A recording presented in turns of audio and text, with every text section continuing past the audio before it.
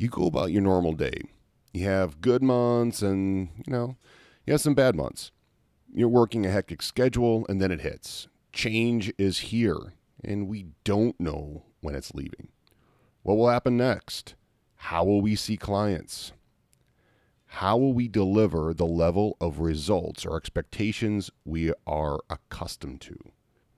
I had the opportunity to talk about all of this with my next guest, Luke Bongiorno. We have an opportunity to define what we do during times like these, and if something wasn't working before, you can wait and go back to that feeling of, inadequacy and self-doubt or blaming other people or blaming yourself.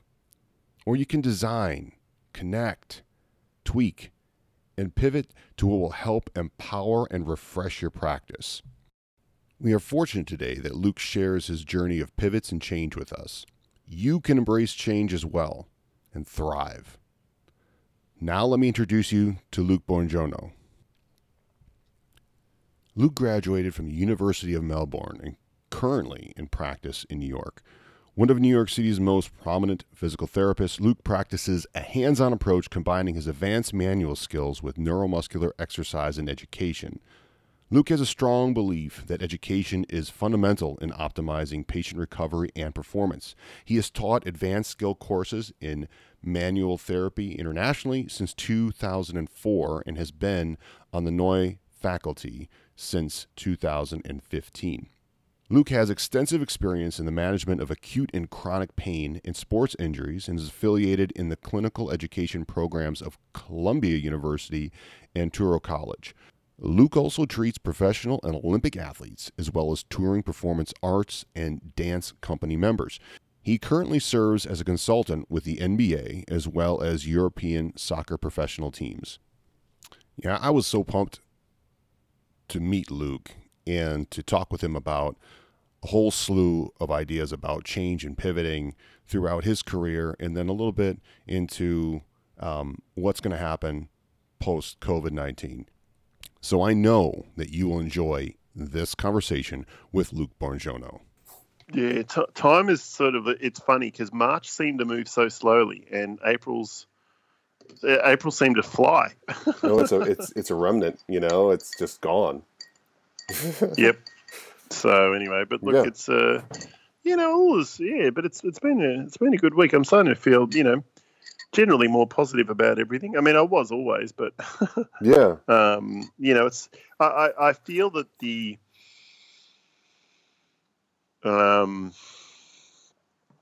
I feel that people are getting a little bit more real.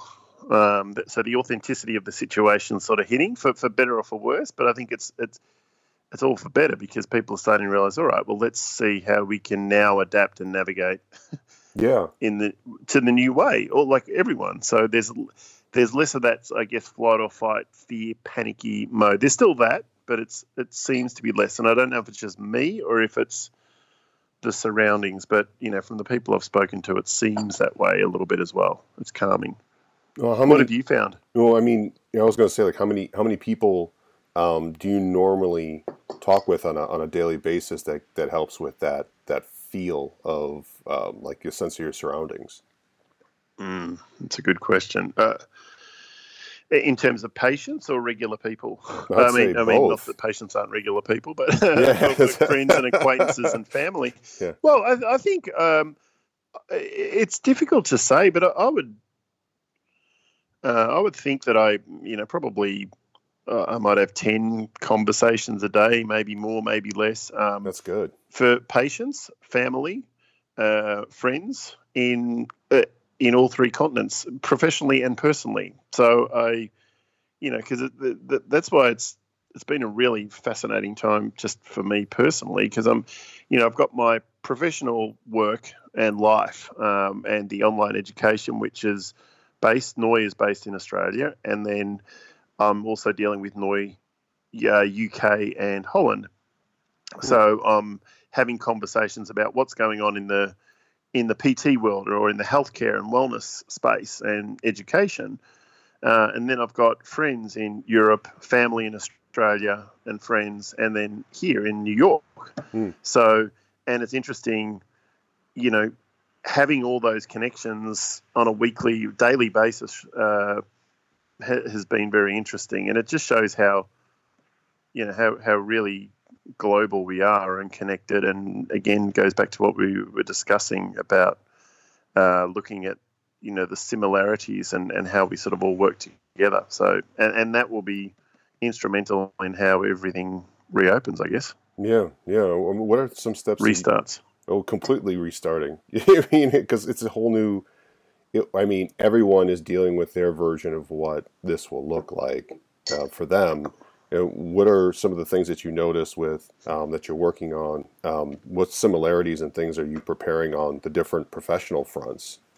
Right. Well, I have a caseload here. As I think I mentioned to you, I had a big business with a lot of therapists, but now it's just I work with a couple of different therapists. So on a clinical level, I'm still seeing patients and have made the switch to telehealth, which that is the same in the UK and Holland, and also in Australia. Like David Butler's doing telehealth, and we all had a chat this week on what we're finding with telehealth, and we all, funnily enough, came up with different points, but very, very, very similar themes. Like it's forcing us to trust our patients more. It's forcing us to move from our own egos a little bit, saying we need to fix that person or we need to touch them more, and really forcing a more active approach. It's forcing both therapist and patient to be more creative, which is going to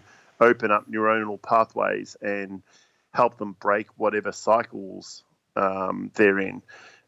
Which leads to improvements. It decreases the dependence on, and a lot of those themes on a human level are basically the same all around the world. I think in terms, some of the differences would be, and I was talking to a colleague in Holland, Bart, who's one of the NOI instructors and runs it over there.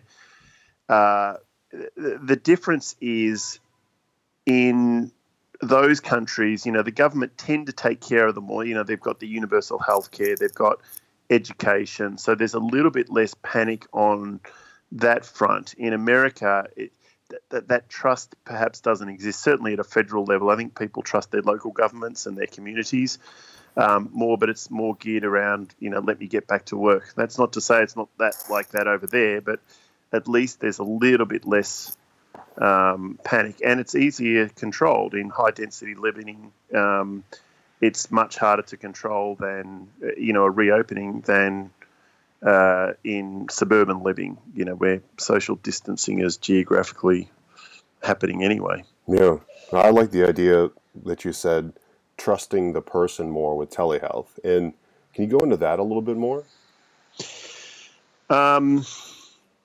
Trusting the person means as if when we're working with patients, they're feeling vulnerable, they're coming to you in pain or weakness or looking to you as an authority. So there's a power imbalance, they're not imbalance, but they're seeking advice, they're seeking information.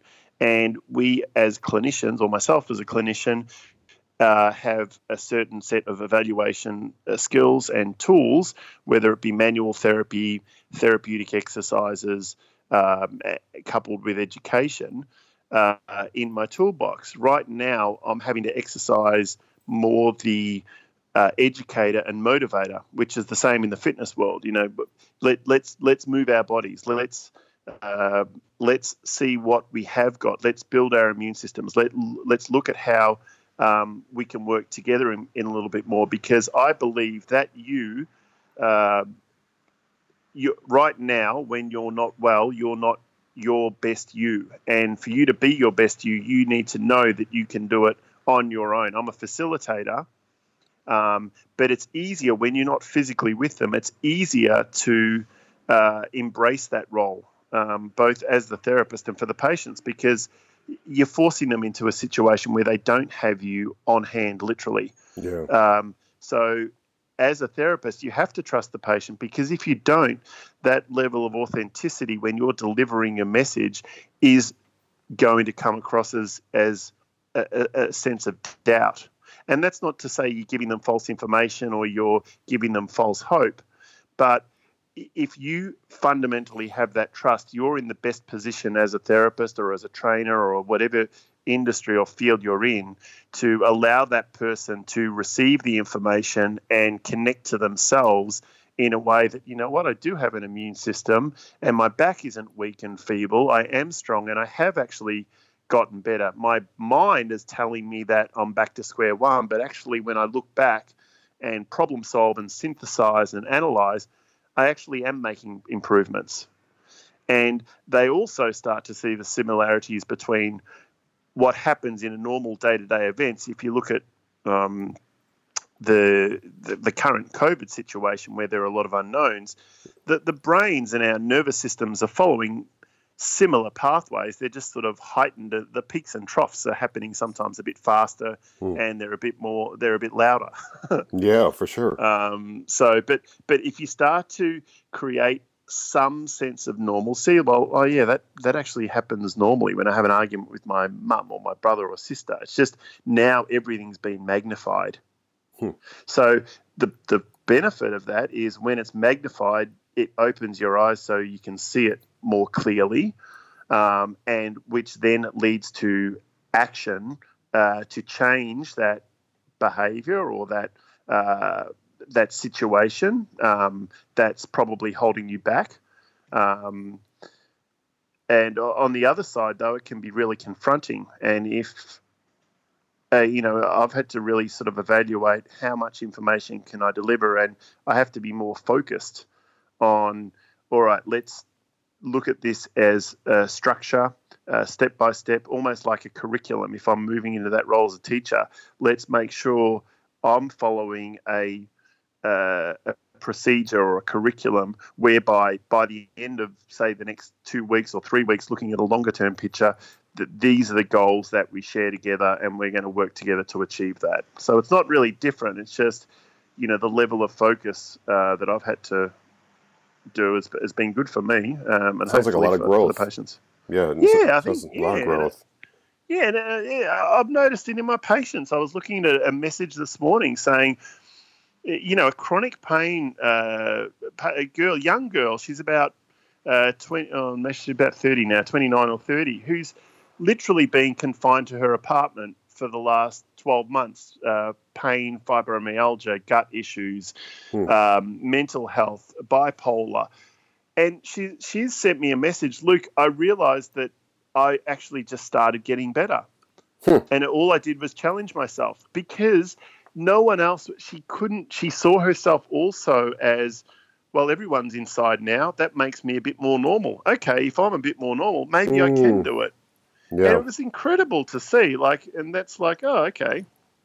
Well, I think it's interesting too because, you brought up something that was really that really hit home, which is this idea of our own bias, and and also how, as a practitioner, how we can listen better and be better listeners overall, and that the people that are telling us this stuff are doing their best way to tell us their version of their reality, and giving them that ear so that they can freely speak in a way that it's like we're asking questions to understand that better, and those questions hit home so much more that those questions themselves can be a big part in the healing process. Yes, is what it seems. You're absolutely right, and paying attention to the words we're using based on the words that they're using, so we can help to get in touch a little bit better with their reality and not just sort of project our reality onto them as much, I guess. Yeah. No, that's it's very it's been an interesting journey, and look. I can say, all right, I've been a practitioner, a clinician for 22 years. I feel like I've got a bit of a good grasp of how to do this. But at times like this, you're reminded I'm still here to learn and serve. The patient is the one who I'm here for.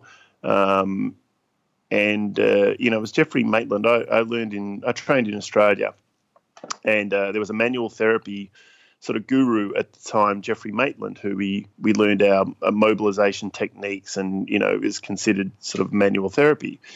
But his really, what his real strength, I think, was his ability to connect to the patient. And one of the great quotes that I've always remembered, he said, if you listen to the patient, they'll tell you what's wrong. And if you really listen to them, they'll tell you how to get them better. So that sort of ties in a little bit with what you're saying. And then that helps us to frame questions. And then on the other side of that, because when the patients are a little bit more nervous, or they'll tend to want to, if they're starting to feel hope, they'll want to ask more and more questions. And I had one guy who's actually up in Buffalo with chronic back pain, and he goes, well, can I ask one more question? I said, well, you've got one more, so articulate it quite carefully. I said, so because he would ask me a question, and then I said, well, we've been through that. I want you to articulate it in a different way. So it wasn't said, I try not to be either patronising or condescending, because we have a rapport at this point. But I asked him if he'd watched the movie Aladdin. It was something I'd watched recently. And he said, yeah, actually, how'd you know? That was my favourite movie as a kid. And he said, I said, have you watched the new version? He goes, no, I haven't watched it because, I don't want it to ruin the old version. So, well, what do you remember about that and about the genie? And he goes, I don't know. And then he watched it and he said, look, it was the genie said to Aladdin, you've got to be really careful how you ask the questions, because my interpretation of what you're saying and what you're meaning can be two different things. So it was a nice little message. That's a great analogy. Yeah. Oh yeah, and it just look, I was lucky that he happened to have Aladdin in his favourite movie. And it was just something that popped into my head. It's like, wow, that's destiny right there. Yeah, so I'm like, all right, well there you go. But it was something that then we could relate on and we could communicate. And then he went, he's a thinker anyway. And he went though and used, he had one of his homework exercises was to go and watch Aladdin. So it's also taking the shift from, all right, to get better, you need to do 3 sets of 10 of this exercise or that strengthening exercise, and saying, well, let's look at the big picture here, in a biopsychosocial context of what's really behind my back pain and how stress and anxiety and uncertainty can all play into that neuroimmune response. And I think it's easier, or it's in a way for patients to sort of see that, because you're not touching them and you're not reverting back to just the biomedical model, which is limited in so many ways. Yeah. Right. With a reframe in mind, how have I'm getting back to this reality right now. What does a normal day look like for you right now, and how are you coping with, I know you're doing telehealth, but like, what are some things that you're thinking about moving forward when you reopen your own practice? Well, I mean, the first part of that is how am I structuring my normal day. It's I'm trying to pay attention to my own physical body, and that's through diet and exercise, which can be challenging sometimes. That doesn't mean to say I eat healthy all the time. It just means I try and keep a little bit of balance. And I'm doing some online classes myself to learn new movement patterns, to keep myself focused on that regard. Any specific ones that you've been liking? I like this Aldoa technique. I do Pilates. I've started doing Pilates and yoga as I've gotten older. It's a little bit less strength training, but it ties in a lot with neural stretches. At NOI Group we do a lot of sort of dural tension and neural glides, which help people first of all understand that the body is connected, and it takes the emphasis away from joint or muscle. We don't have joint pain or muscle pain. It's the system is not moving coherently as a unit, and neural stretches help to do that. So this technique that I learned from a Pilates group, it's called Aldoa, and does a lot of these sustained movements, which I've found really useful, and tying in breath to movement. So that's been very useful. Cool.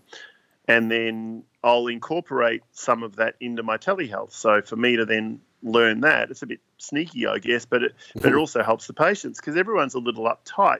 People are sitting more. People are moving a little bit less. We are more confined. So it's a great time to learn new movement patterns, which helps keep the blood circulation, keep your immune system active, and keep your mind somewhat clear, so you feel productive, or that feeling of productivity, or I'm actually doing something for my body, is still happening. So I've been doing that, and then my evenings, working on online education with NOI, a lot of that happens at night time for me, or 8 o'clock, so a couple of times a week. So I'm actually quite busy. Yeah, you are. but instead of being 7 to 7 treating patients and doing the same thing, I find myself paying a little bit more attention to doing different things. And then obviously I've got I live by myself, so I've still got the daily household tasks, the cleaning and the cooking, and the trying to organise myself, and procrastinating from doing some of the things I need to do, like everybody else. But the one, and that's the one good thing about having the time. You sort of say, all right, well, I don't need to do 20 things today. I can probably do 5, and that's like a normal person. Yeah, doing your Superman stuff. Yeah, exactly. Yeah, we sort of forget that we are, we're all human, and we need to sort of live a balanced life, and also accept help too. That's the other thing. It's I've got fortunate to have a good support network, and even having these conversations and bouncing off ideas or going online, it sort of helps. That human connection, beyond a which doubt, is important. Yeah, it gives you ideas, and also gives you actually help. Emotional support and practical support. I'm learning how to fix things, how to get rid of it. Little things that I wouldn't have ever paid attention to. Well, exactly. What's interesting is the exploration part of not only the human body for yourself and your own exploration and what's working for you and your. I was a former athlete, and I had a slew of injuries. That's one of the main reasons I got into exercise and to body work in the first place was, I think a lot of people want to try to fix themselves, and take that ownership instead of, oh man, like going into the same system that like as you said before, it has its limitations. I'm like, I want to explore the fringes of those limitations and put that into my own lap. And I think that's what's really interesting with you is this, when you first got introduced to NOI, and we shared, I remember you telling me this story about like right before, from the point that you started with NOI to like even right before the pandemic. Yeah, I thought the pandemic story with you at the airport was fascinating. Could you share like when you first started with NOI and rehash some of those moments at the at the airport, because I thought it's just encompassing of education and how you approach things. Well, I first started with NOI. I first met David Butler in 2005. I was teaching manual therapy courses at the time, with a group called Hands On.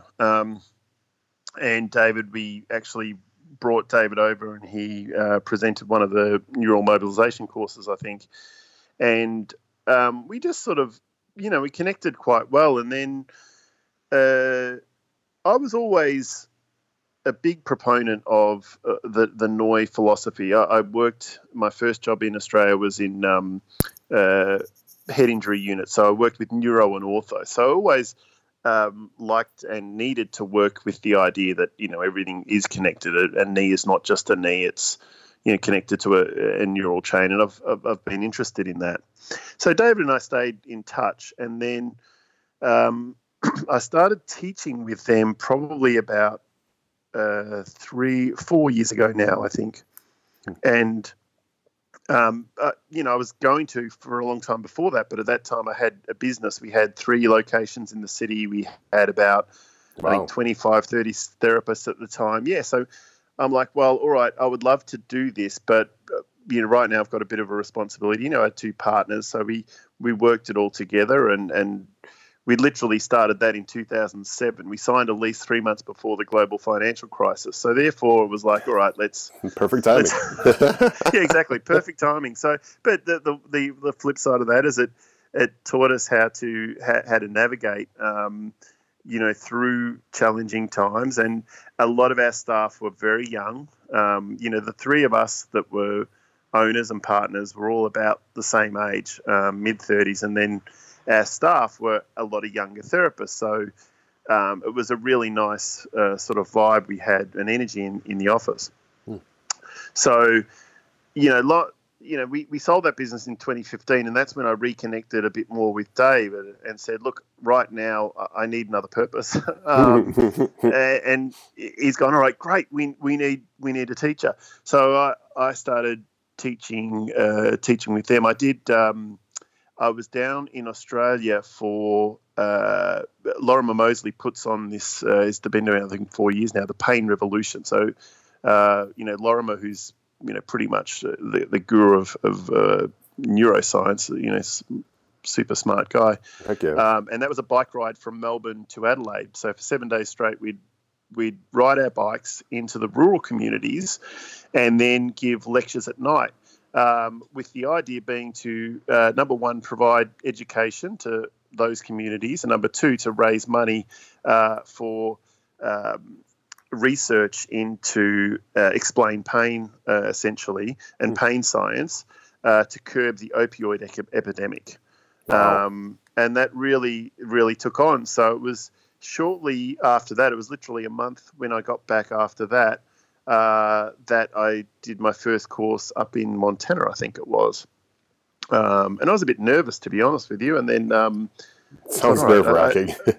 What's that? So it sounds nerve-wracking when you do your first thing. I'm talking about, I'm like, I don't understand. I've just been with Lorimer Moseley, who understands it, and David Butler, and I'm thinking, I don't get it anywhere close to these guys yet. And I'm reading the books on the plane, and I'm like, all right.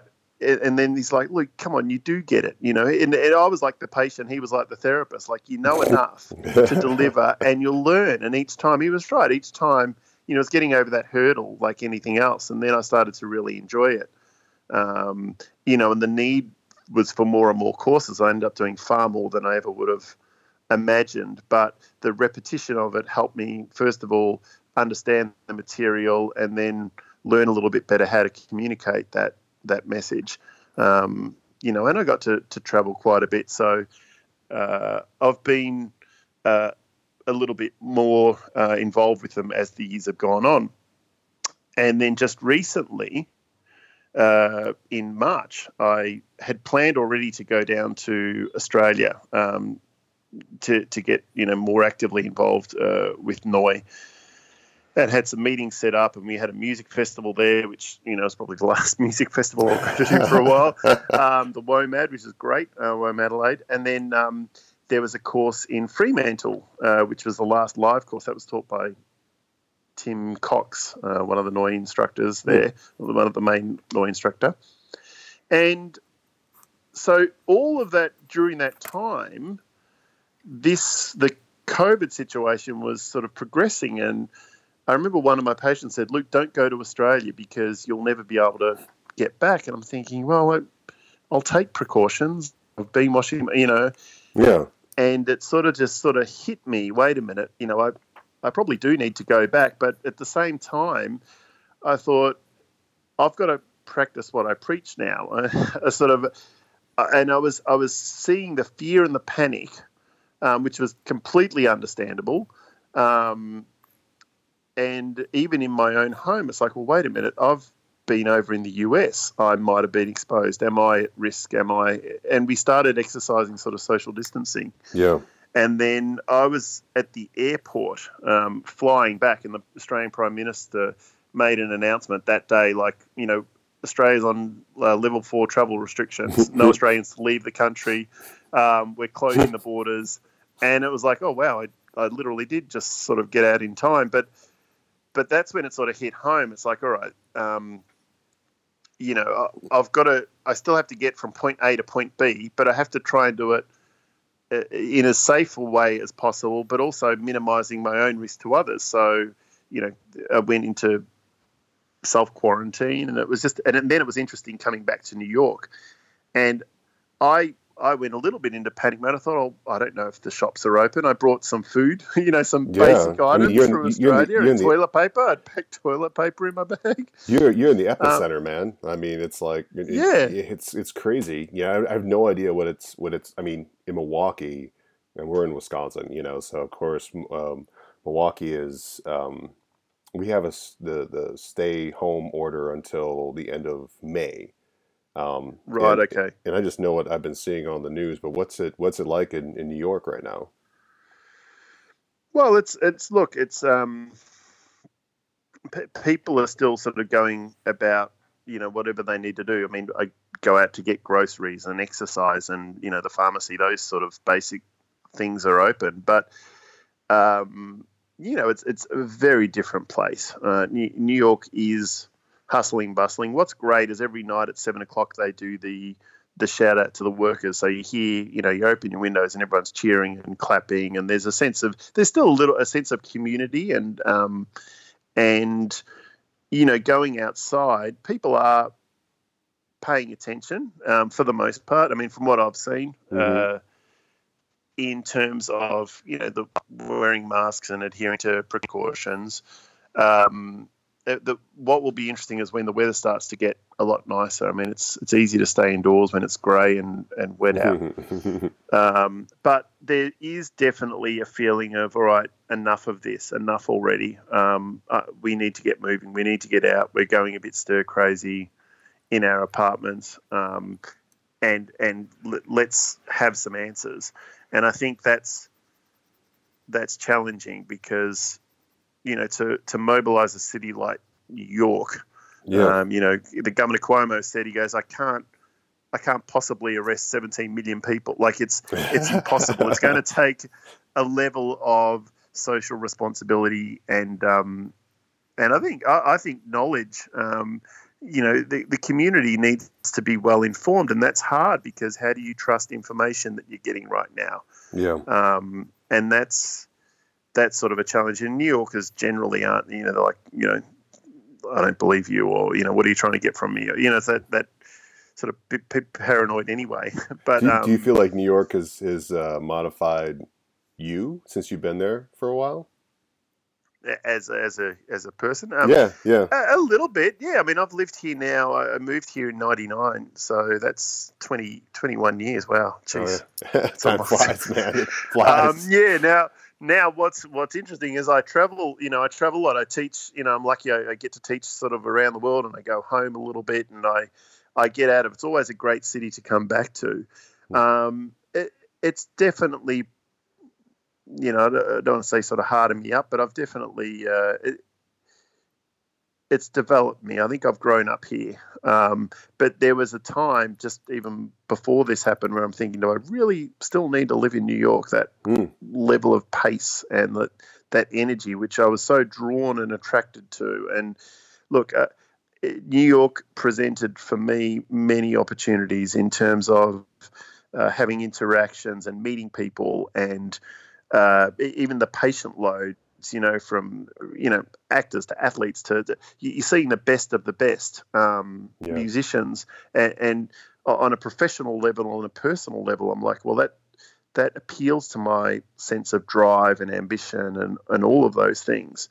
But then at what point do you sort of take a step back? And I guess I've been doing that is to, all right, do I really need that level of energy? And how do I, now I feel like I owe it back.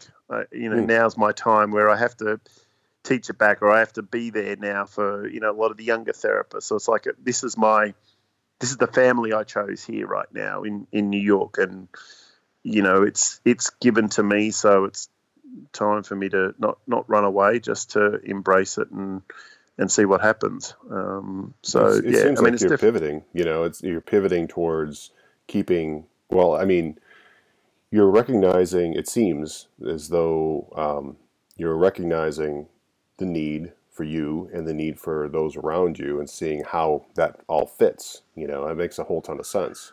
Yes, and it's titrating the balance between those two things, isn't it? My own needs and the needs of others, and I mean, that's a challenge I think we all have.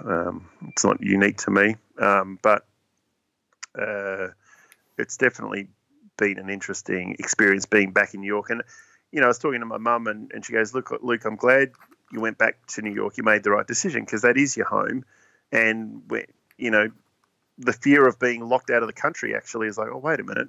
I realised, this is Australia is my home, but New York is where I live, and where I want to be right now is where my life is. My life is in New York, so that's why one of the reasons I came back. I could have stayed in Australia. My brother said, "You would have gone stir crazy." My mum's living with my sister oh man, and the kids, and like I love my mom. But I do, but I've spoken to my mum more in the last 6 weeks than I probably did in 6 years. I mean, we have a good relationship, thankfully, but it's I've stayed connected, to home, quite a lot, but.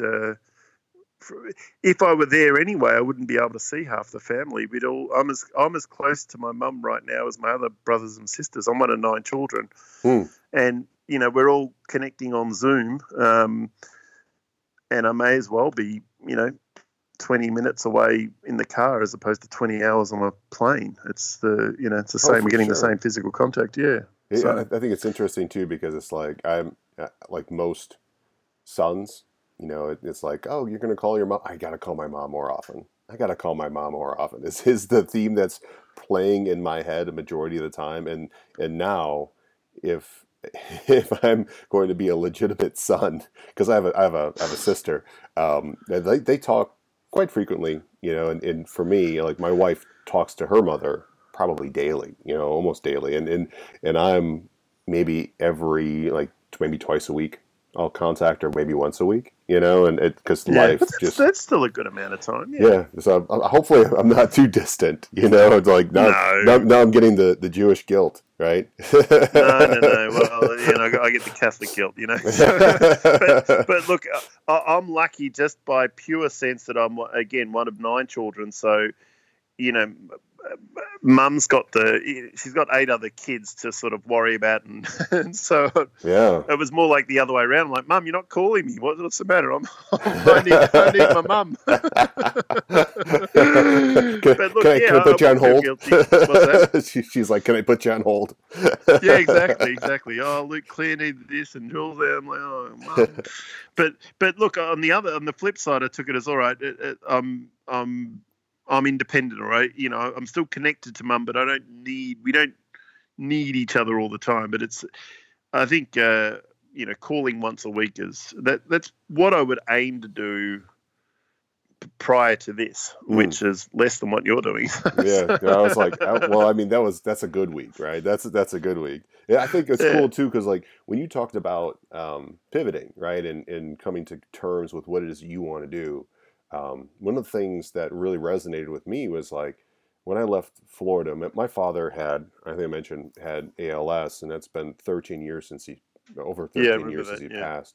And, I was primarily working with athletes, no, it's, those, one of the reasons that I completely pivoted was of thinking that what I was doing could be that much better, because I felt that athletes are these insanely talented organisms that can heal from just about anything, and recover very, very fast and rapidly. And when that doesn't happen, or when that shifts, they turn into the rest of us, and they retire from sports, and that's so when I made that shift from 7 years of professional athlete work, I realized what my true calling was, and it was interesting talking with you about your pivot, like asking the same questions of, do I really want to be involved in the rat race of professional athletes, or how do I value my time and work with people that also value my time no matter what, you know?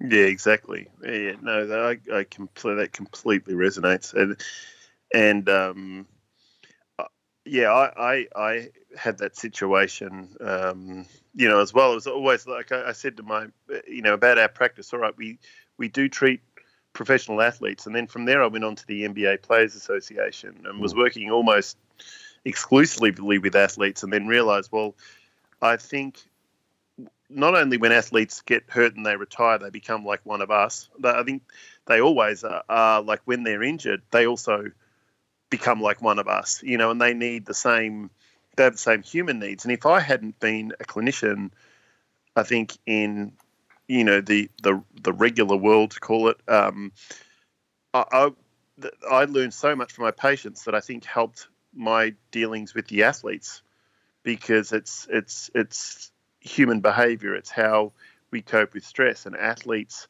have the same bodily functions, albeit when they're in their zone and in their flow, they're supermen, and women. Mm-hmm.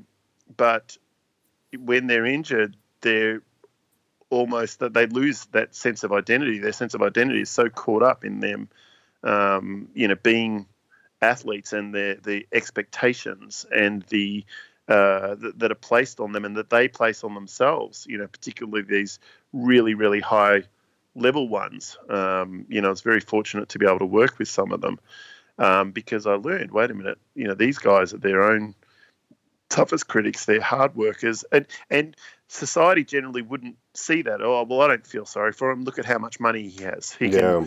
He can get all the care in the world. And I'm like, wait a minute, this guy just needs love, compassion, and care, and wants to be himself again right now. And he can't go outside. These guys are on lockdown all the time, because as soon as they go outside, they're mobbed. They can't.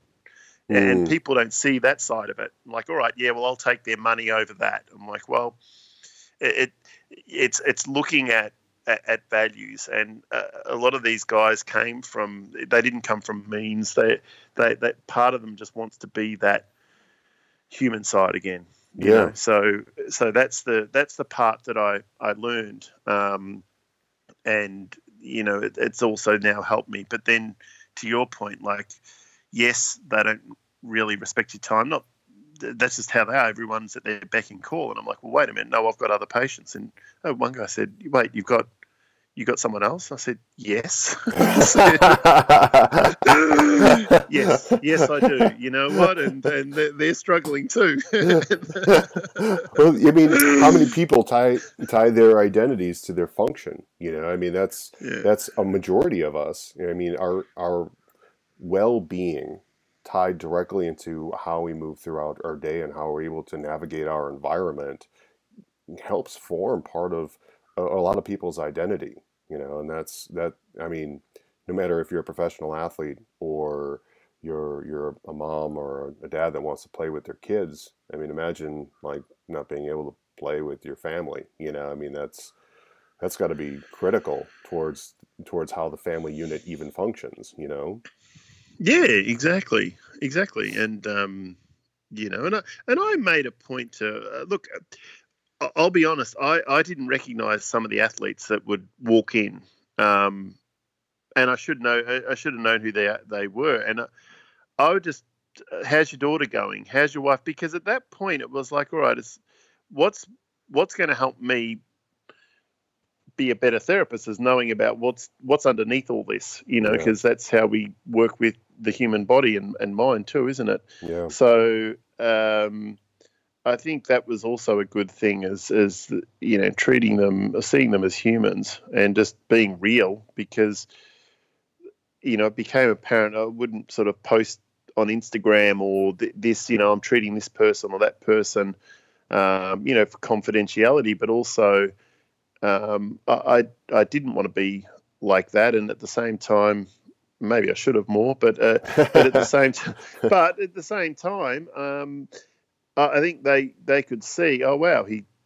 doesn't want this out of me, or he's not overcharging me, or he's not doing this, and not that I was doing it to be high and mighty or a good person. It's just I didn't feel right. Maybe it was the Catholic guilt, but Yeah. for whatever reason it was, and maybe I didn't even value myself to the point where I'm like, well, I don't want to just see these people or to just be exclusive with these, Yeah. And look, I did it still. Like, there was one particular, I don't know if I mentioned him last time in our conversation, the soccer player, where I would go to Europe back and forth. And I probably did spend a lot more attention and maybe neglected some of my patients here at the time, but to a degree. But I tried to, always, go back to my roots and treat everyone as equals, and everyone's, it's sort of like it's hard to do because you got to balance your time. Yeah. Yeah. Well, you guys have the online NOI stuff coming up, right? So yes. Can you tell me a little bit about that? Yeah. So we ran a trial course in Australia last week, and it's basically like the Explain Pain course online. We're doing our first one in the US at the end of May, and it's essentially, instead of being normally a course is 2 days, a Saturday, Sunday, 2 full days, but because of the online component, sitting in front of a computer for that long is a little bit rougher. So we're trying to balance it out. The one they did was in Australia was 4 mornings back to back for 3 hours each, and I think the first one we're going to do will be a Friday afternoon for 3 hours, and then Saturday most of the day, and then Sunday for a half day. And it's for now it's on Zoom, which is actually a useful platform. We have our breakout rooms, so you can still have a lot of the Explain Pain is not just lecture, it's interaction. And the feedback was really, really positive.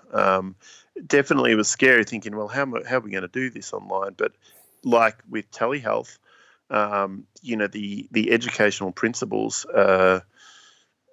really lend themselves to actually being a really positive and interactive experience. So we're looking to do more of those. We also have ebooks. So a lot of the books are coming out on ebooks, the greater motor imagery. That's basically looking at, how we can gradually return to movement if you've been in chronic pain, and the role of the brain pathways and neural pathways. So we're trying to sort of do that. And there's another handbook we use called the protectometer, or the protectometer, where essentially pain exists when our credible evidence of danger is greater than safety. And going back to that patient example, it's not just what's happening in your physical body, it's what's happening in your emotional being, or what your perceived threat is. And some of that is real.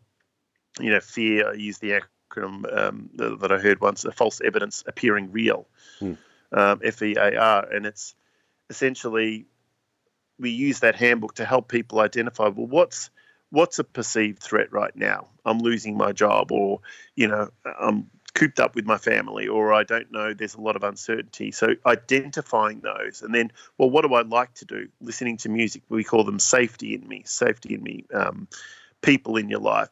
And that's that, being grateful. And it's that balance. And, we can do that. We do that in the courses. And that's also, that can have immediate applications for therapists to apply to their own practice. So that's what we're looking at doing with the online courses, and just moving online. So yeah, it's a lot of really, really good things happening. The books, Explain Pain Supercharged, Explain Pain, and the Sensitive Nervous System have been mainstays in my library that I go in and out of, and through frequently, just to rehash ideas in my head, especially with the SIM stuff and the neurotag stuff, to constantly refresh my brain and in how to relate better to my clients. It's been very, very helpful. So just to throw that out there. Oh, that's great. Yeah.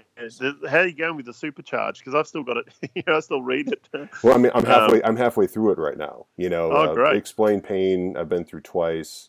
The Sensitive Nervous System, I have it's all marked up. you know. So Yeah, no, but that's good. But I think that's supercharged, and David and Lorimer are also working on a lot of new books. There's a new knee osteoarthritis protectometer coming out, and some really exciting studies that are coming out over the coming year, which were in the works anyway. But that's they're more things, and it's just we're really seeing how influential and bigger player that the brain and the immune system are in pain. So it's you know we call it the neuroimmune system. Each nerve cell has an immune functioning cell around it. So paying attention to that is immune boosting behavior, really, which helps you in everything. So I mean, you don't want a positive immune system right now, do you?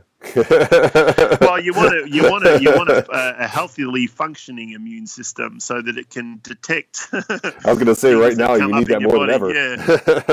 What's that? You said you probably want that more now than ever. Of course, yeah. Exactly. Yeah, and it's been really interesting because I talked to Dave and said, we can't relate what we're doing right now to the COVID. We don't know enough about it. I said yes, but people are looking for ways to boost their immune system. We know, like I was talking about the neural stretches and things, even that I'm doing. I'm noticing myself. It's helping me think more clearly, and it improves circulation, helps skin health. When you're not touching people, you're losing one sense in a way, one form of communication. Think about how much we would do that on a day-to-day basis. So it's all our immune systems have had a bit of a shock. Heck yeah. So there's a lot to, but definitely a lot to look forward to, and people can go to noigroup.com if they want to find out what we've got on offering, and it lends itself to some of the products and things we have. But it's really useful, and there's constantly doing the research into keeping it as true as and scientifically evidence based as possible.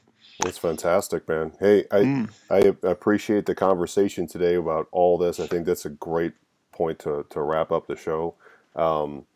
I also is there another place where if so NOI Group, the website, is there any other places that like give maybe like what you guys are up to currently, like Instagram or Twitter? Yeah, we have NOI Group on Instagram and NOI Group US. They're two. They're our Instagram accounts, and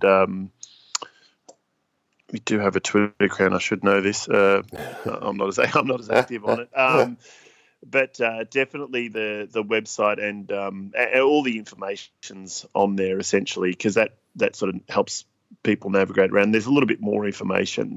There's a blog, NOI Jam, which is on that goes into a little bit more detail. So, but you can definitely sort of follow us on Instagram, NOI Group and NOI Group _US, I believe it is, and that's where the new website's good things. Too. Yeah. No, we spent a lot of time on that last year, so I'm glad. Thanks for. Yeah, it's impressive, man. It's impressive, and I look forward to touching base in the near future and checking in on you and seeing how things are all going, because you guys at the NOI Group, and it sounds like you are really progressing towards helping not only clinicians understand pain better, but also making a huge dent in the future towards the opioid epidemic and being able to manage the state of pain. Yes. Yeah. So no, it's very, very crucial, and hopefully we can keep doing it and keep learning. For sure, man. For sure. So, all right. I appreciate your time, Keith. It's been great. Same here, man. We'll get together soon. All right. Good man. All right. Take care. Bye. Thank you guys for listening to today's show. For more, head over to bizbody.net. Please leave a review and a positive comment. Let everyone know how much you like the show. Thank you guys for listening. Until next time.